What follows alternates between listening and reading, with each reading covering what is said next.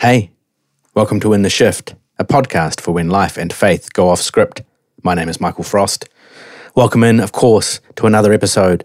It is great to have you joining me, even though I can't see you and you can't see me somehow.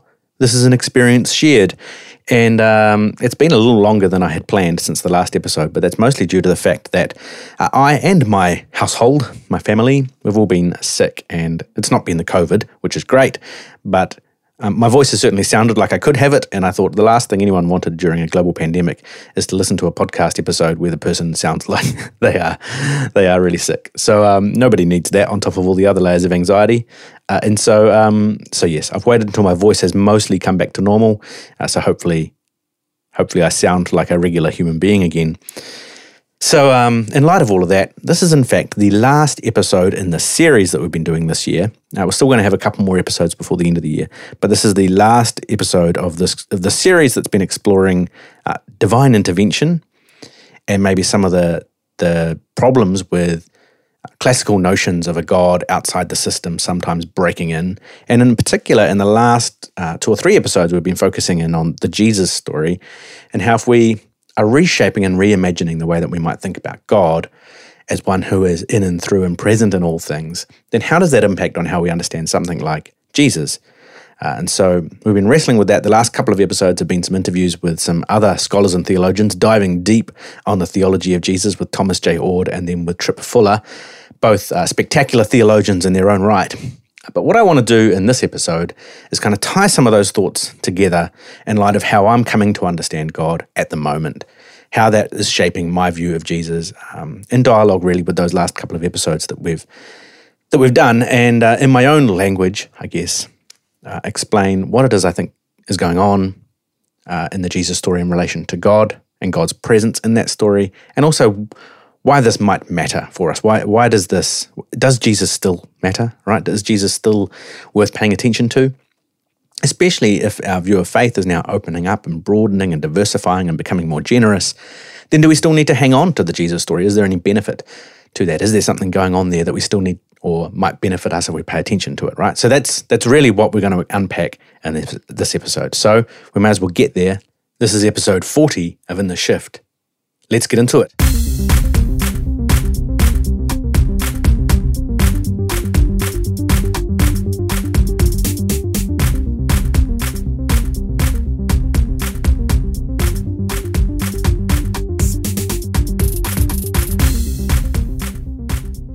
Okay, so in the last couple of episodes, we've jumped into, it's been some theologically deep territory, if you've listened to those episodes, trying to wrestle with the Jesus thing. And I think one of the reasons it can maybe feel like such complex territory for us is that the Christian tradition contains some pretty huge claims about Jesus historically, right? Claims that for many Christians, their entire faith rests upon. And, things like Jesus is God, for example, which is that's a big claim. Jesus was born of a virgin. Jesus is the savior of the world. Jesus died for our sins and so on. These are huge, big things to say and are often at the core of people's faith. And therefore, their whole reason for being within a particular faith tradition is because of those claims that they are believing, trying to live faithfully in light of, and so on. And so if we're going to try and re-examine any of that and figure out what we might think about it, it can be tricky. It can be complicated territory to navigate. And I think perhaps sometimes it's easier to do one of two things. It's either easier to just believe it without thinking too much about it, or to just throw it away. Especially, when questions come up, especially, or we want to re-examine things, sometimes it just feels like hard work. And it's like, is there any point to this? Either I believe it simply and just trust and just sort of put my hands over my ears, or I toss the whole thing out because maybe it's not worth it at all. And of course, as all the way through this podcast, my approach has been to find a third way between these two options, because I do want to challenge many aspects of my own tradition, especially where I see big problems within certain streams of it, right? But I also see that still, somehow, sometimes as a surprise to me, the possibility that faith and spirituality shaped by this Jesus story can be incredibly valuable, meaningful, transformative, personally, individually, and also communally.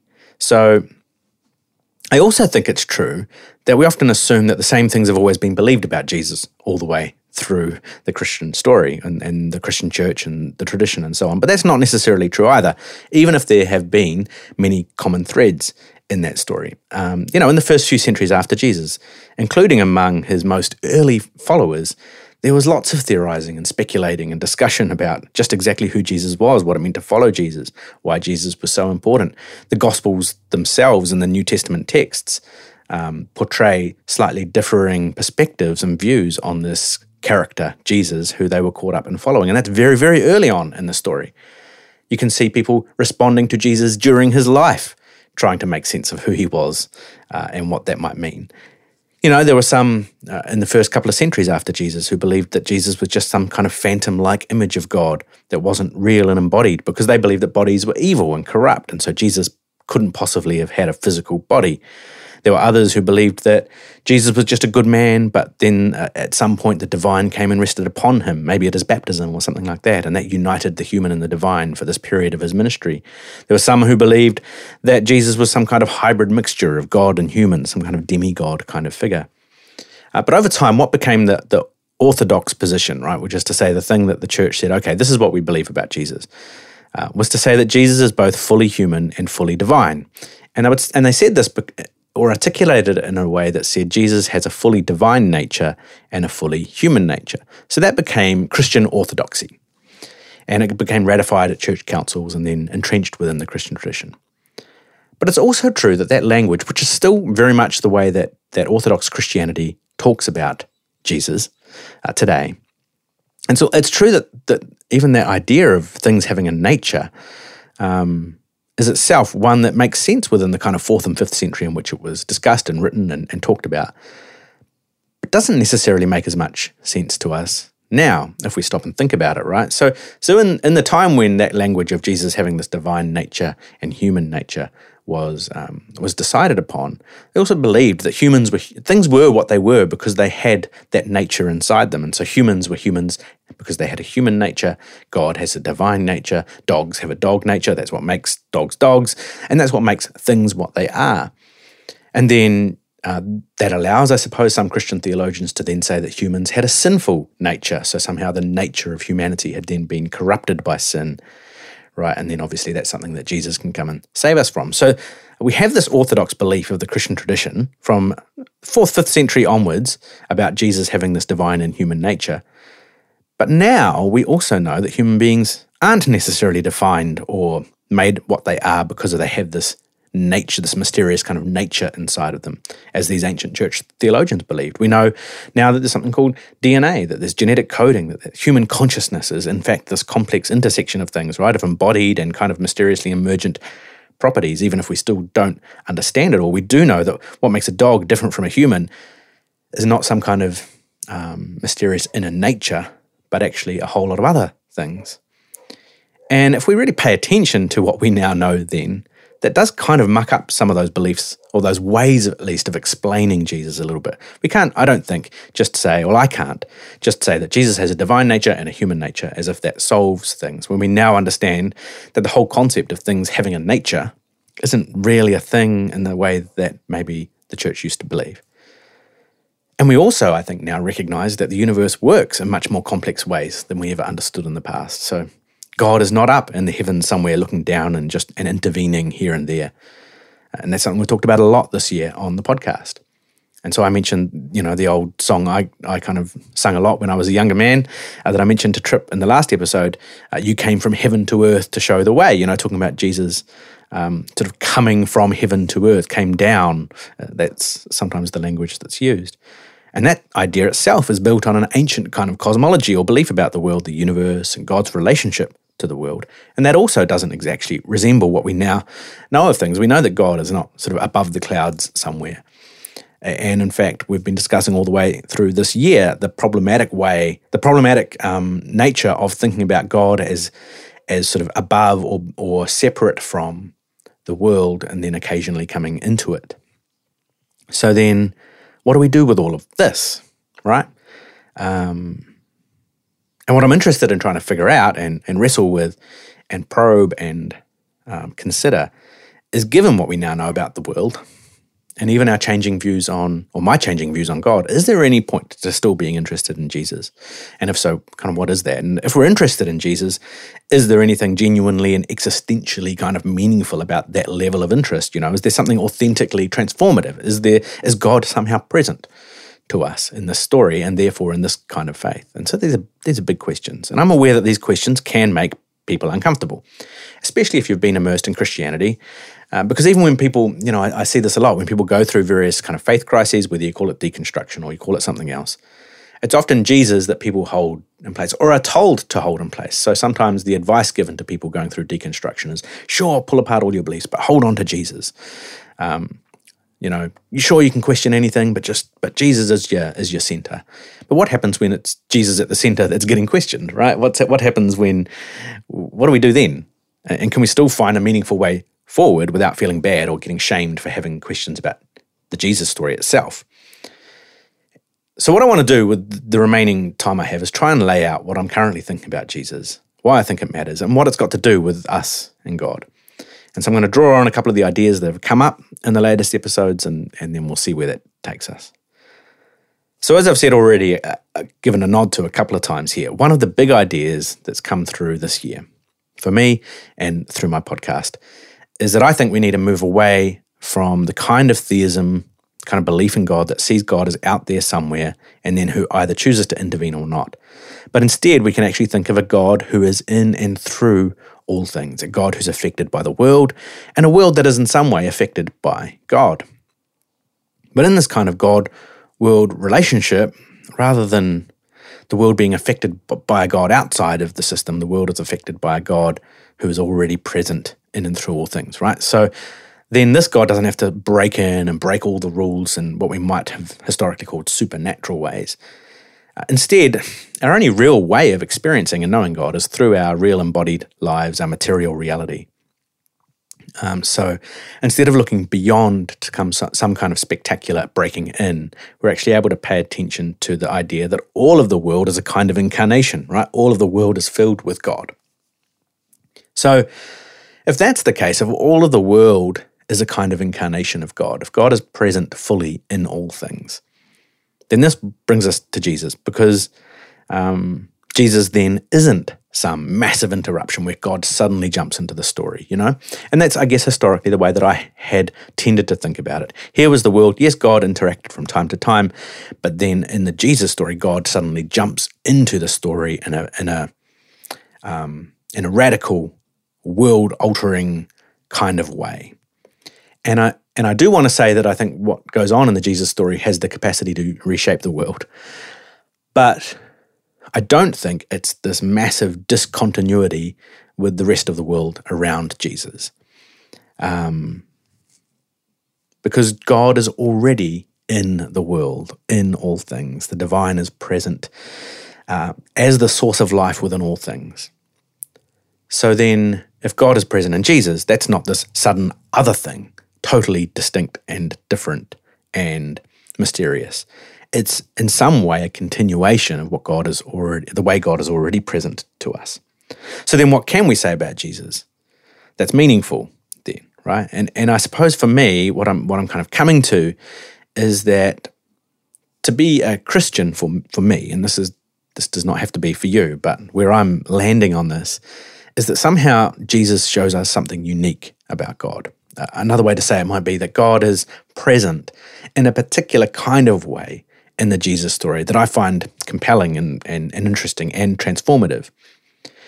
And this kind of presence of God in Jesus that I'm talking about here is not from the outside, like God jumping down, but is actually through Jesus' own participation in and faithfulness to God's way of being in the world. So as Tripp said in the last episode, if you listen to that, it's not so much trying to define Jesus' kind of divine perfection, right, as a kind of sinlessness where Jesus never swore or got angry at his mum or whatever. But what makes Jesus interesting, what makes Jesus, in his own terms, even perfect, if you like, if you look at his Sermon on the Mount, is to love others and even to love our enemies and to give up our lives for one another. And he takes this idea all the way, right? This idea of self-giving love, refusing to participate in the ways of violence and the cycles of vengeance. Instead, in the Jesus story, we get this offering of, you want to know what God is like? Well, God looks like self-giving love that we see in Jesus.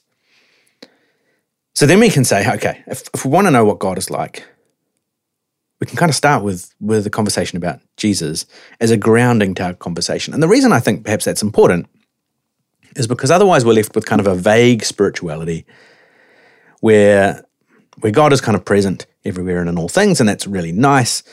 But when it comes to specifying or to defining what does that actually look like, we can then kind of create God in an image to suit ourselves. We essentially create a version of God that doesn't confront us or challenge us or require us to look at the way that we live or to treat others with more compassion.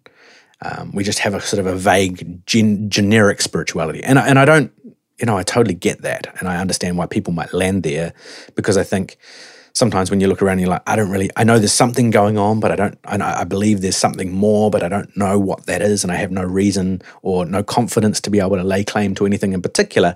Then that kind of more generic spirituality can be really meaningful. But I think what Jesus can offer the conversation is like a grounding to that conversation in this particular kind of story where we see someone participating most fully with the divine present within them in a way that shows us that God is self-giving, that God is loving, that God is for those on the margins and those who are suffering under the weight of injustice. And that then becomes an opening to a conversation about God that I think becomes really helpful and also challenging to us. And this is not to say that God is not present then elsewhere, right? Including even other religions. I'm not saying that other religions don't have anything to offer us about God. And I think there's much I know I could learn a lot from other faiths and people of other faiths. But what I am saying, I suppose, is that for me, there is something particularly compelling to me about Jesus that I think tells me something about God and about God's presence to us, and therefore about the world and about meaning and about my own life. Right? So I know we could say a lot more about Jesus than that. We could get into technical conversations around how Jesus, what's going on in Jesus. But I'm kind of not so interested in that right now. I'm interested in a starting point, a kind of ground level that I can build from, rather than having to work out all the details as if I can figure it all out and know all of that. Instead, I just want to start with this idea that I think, as far as I can tell, God is present in Jesus in a way that tells us something about what God is like, about what is most real, about the things that matter most. And so maybe what I want to do with the rest of our time is to tell you why I think, or what it is that I think Jesus offers us in the conversation about what God is like and about fundamental reality. I guess this is essentially why my faith still matters to me, kind of outline, right? Not to convince anyone else, but to offer why I am where I am right now, and hopefully that's helpful to you. So the first, I want to talk about three things, and the first of those is that in the Jesus story, I think we're offered presence over ideology, right? And when it comes to something like religion, right, religious systems and religious traditions and religious beliefs, at least some of what we're often saying when we attach ourselves to a particular religion, like Christianity, is that the systems of belief help me to make sense of myself and the world in ways that I find that resonate and can be helpful. That's at least some of what we're saying, right? But what can happen for us is that we take this system of beliefs, and actually this is not just religious, this can also be political or philosophical, whatever they might be. We can take that system of beliefs and they become these kind of unmovable, static, fixed, fundamentalist kind of frameworks, right? We become sure of our own rightness. And in fact, our attachment to then our religious tradition is less about, hey, I'm finding God present here and that's in a way that's helpful to me, and more about the fact that I'm right because I believe these things and everyone else must come to see things my way. And that happens, as I say, in religion, but it also happens in other aspects of our social and communal lives. And several things can happen when we do this, when we kind of fix to an ideology like this. I think there's a reason why we do it, right? It's comforting. It gives us a sense of certainty. It helps us to make meaning of our lives, to interpret reality, and to be able to know who's on our side and who's not, right? So it gives us a sense of belonging along with that sense of comfort. Comfort, certainty, belonging. a kind of faction to belong to, if you like, where we know who's kind of on our team and who's not on our team. So when we go through the experiences of life, it gives us a framework to engage that makes us feel good, makes us feel right, makes us feel like we belong, and gives us our people. The problem with that kind of ideological framework, be it religious or political or something else, is that what we often start to do is refuse to listen and incorporate new data, right? So we've kind of got the ideology, we've got the framework, and then whenever anyone comes along with experiences that are different, that with data, if you like, be it scientific, experiential, social, whatever that kind of data might be, if it doesn't fit the kind of ideology, then we push it away. We refuse to listen and incorporate it because it's going to disrupt that sense of comfort, of certainty, and of belonging, because it's challenging the ideology we've found ourselves locked within. So that's one thing that happens for us in that kind of ideological space. We can't listen. We can't change. And then we can also be hard on ourselves when we experience things personally that don't fit our ideology, right? So it's one thing to find others whose experiences don't fit and we can kind of shun them and push them away. But what happens when it's our own experiences that don't fit? Then we don't know what to do with ourselves. And so sometimes we have to push that down, smother it, kind of internalize that feeling of isolation or of I don't belong, so that we push against others, but we're also kind of pushing against ourselves internally, and that becomes a dangerous kind of split, or a very unhealthy kind of split to happen within us.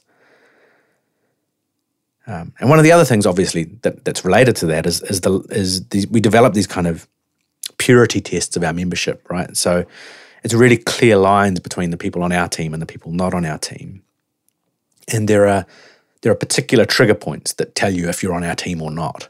And they become like purity tests, like things that say, are you one of us or not? Are you in this group that belongs to this ideology or not?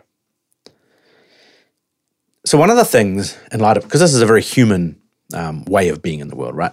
But one of the things I find really interesting about Jesus is that although he clearly deals with some of the things we believe, and I don't want to say here that what we believe isn't important, because I think it is. Obviously, I'd do a whole podcast related to the kinds of things that we believe.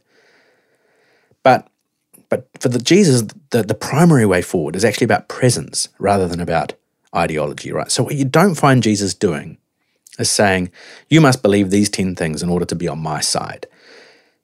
He doesn't say, here's the fundamental truths. When someone comes to him and says, okay, what do I need to do? He doesn't say, well, here's the 5 things you need to believe. And if you believe those and can say them after me, then you're in. He tells a story. Or he says, I'm coming for dinner, right? And when he speaks of the kingdom of God, he speaks of it as coming kind of, as being near you and coming through him and being in you and among you. So there's this notion of presence to this way of being rather than simply an ideology to cling to. And actually what happens when he behaves and speaks like that is that he disrupts any system by which we define who's kind of in and out, right side, wrong side. Right, so he walks into spaces where all of those rules are functioning, all of those factions, all of those kind of teams, if you like, that are split on their ideological differences. And he disrupts all of those kind of unspoken and spoken rules and behaves in ways that just don't follow the ideological divisions between different groups of people. And that follows right through into his own self, right? Rather than raising up an army to fight for what he believes, he offers up himself, right? And he's killed, he's executed by those who are totally blinded by the ideology.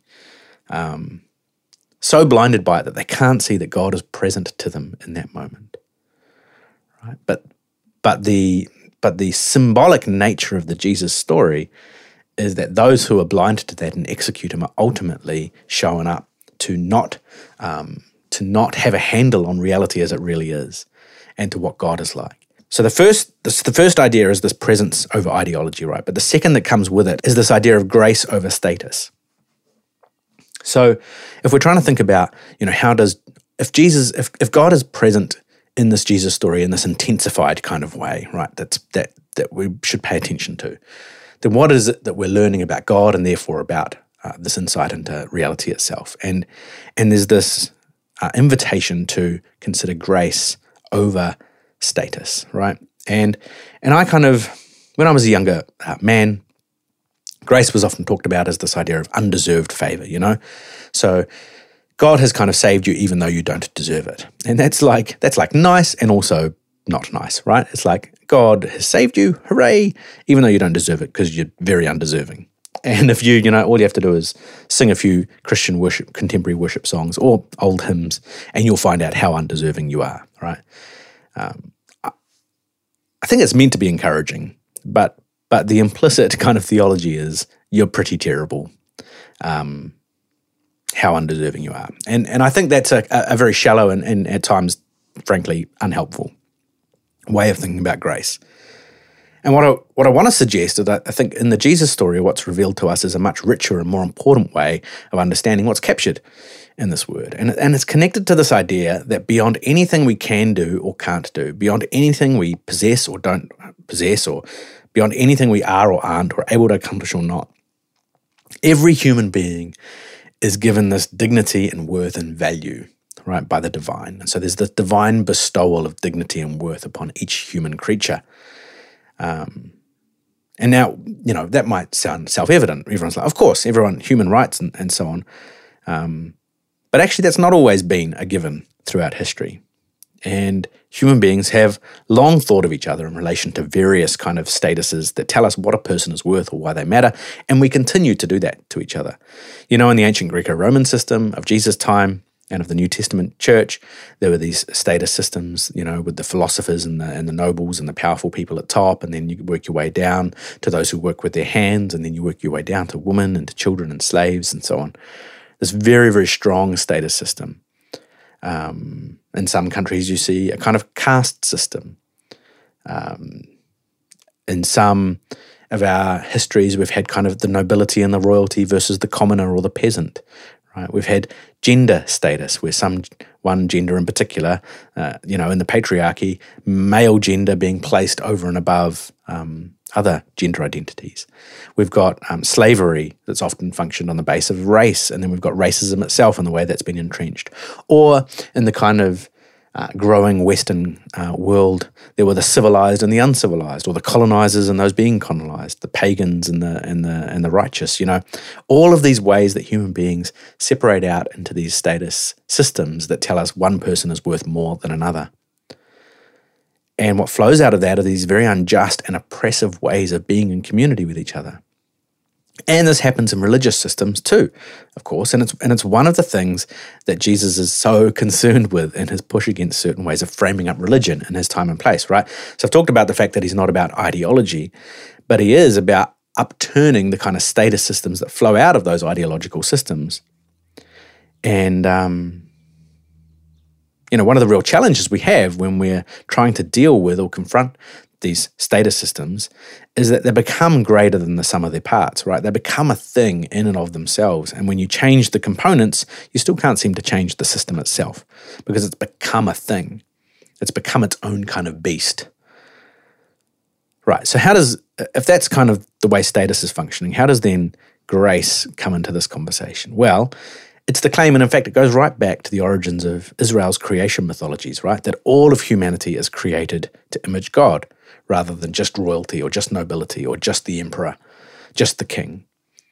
And when we come into the story of Jesus, it's flooded with this idea that all human beings have inherent dignity and worth. And so Jesus spends most of his time with all of those who aren't considered to be of high value. He uplifts the dignity of marginalized people, unclean people, sick, women, children, sinners, those outside the right team, and those who are suffering. And so rather than grace being this kind of passive statement of, I'm forgiven, even though I don't deserve it, it's actually a statement about bestowing value upon marginalized people. It becomes, in that sense then, a personal and a communal revolutionizing kind of force in the world. Jesus pushes us forward into this confrontation with our own personal judgments about other people, and into this confrontation then with the social systems we've set up that actually need to be challenged. So although there's this wonderful kind of presence that isn't about ideological division, there's also this disruption to the social status and caste systems that we develop. that overthrow, if we allow them to, overthrow our tendency towards injustice and oppression of some over another. And so then connected to that, the third thing I want to say that I think we see in the Jesus story that tells us something about what God is like is this idea of self-giving love over coercive power, right? So we've talked a little bit this year in the podcast about the idea of God as uncontrolling love. And yet so much of our world, including our religious systems, are about power, about getting power and keeping power. And again, 2020 has been a year where power dynamics have come to the surface in very, very unhealthy and destructive ways. And this fascination we have with gaining and keeping power is at the center of the violence we do to each other. And you can see people are responding to Jesus in the first century as another power player, right? And someone else who's going to be gathering power to them. That's why Romans are afraid. That's why religious leaders are afraid and fearful, because they see someone coming to compete with their claims to power. But instead of some kind of political or religious claim to power, Jesus actually shows us that what's real, what's most real, what's most divine is actually a self-giving and uncontrolling kind of love and way of being in the world. And I think the claim ultimately of the Jesus story is that self-giving love is ultimately the most powerful thing there is in real terms. Because love is at the core of God, and then therefore love is at the center of all things. So the New Testament is able, in light of Jesus, to say things like God is love. Now, that might sound lovely and fluffy, but it was revolutionary in its time. No one was talking in that kind of language so purely in that kind of way. Elsewhere in the New Testament it says there is no fear in love because fear has to do with punishment. Instead, love pushes out fear, right? So if that's true, then we can no longer hold to these punitive and punishing ways of conceiving of God, and nor can we hold to punitive and punishing ways of seeing another. This reshapes our view of God, of the world, of humanness, of each other, and of ourselves. Not only are we challenged to not punish others, we're invited then and liberated from the self-punishment that we dish out so generously to ourselves. This is a reshaping of the way we see the world, and one in which, if we allow it to, helps us to see every person we encounter as another opportunity to bump into God, especially when we encounter those in need, who are suffering under the weight of the kind of injustice we've spoken about. So, where does that leave us? Well, for me, I guess what I'm trying to say is that I think Jesus is still interesting. I think even if we are going to dispense with some of those notions of a God out there somewhere who then comes rushing down into the little baby, we can still hold to this idea that there's something going on in the Jesus story in which God is present to us uniquely and in a compelling and interesting and potentially transformative kind of way. That all the world is in God, and God is in all the world. And Jesus reminds us of this and shows us what it looks like when we tune in and pay attention and allow that kind of divine presence to transform us in the way that we treat one another. So that's where we're going to land with this whole series on divine intervention and God and the world and how it all fits together. That's where I'm at right now. Of course, this will continue to change for me as I continue to reflect and think about my faith. But I hope that in some way has been helpful to you. In the next episode of In the Shift, I'm bringing to you a wonderful conversation I had with Paul Young, author of The Shack, and Bradley Jersick, author of a book called A More Christ-Like God, about a little novella that they wrote together. And so that's going to be the next episode. It's a wonderful conversation, and I look forward to bringing that to you. Stay safe and your families in this crazy kind of time we live. I'll see you next time.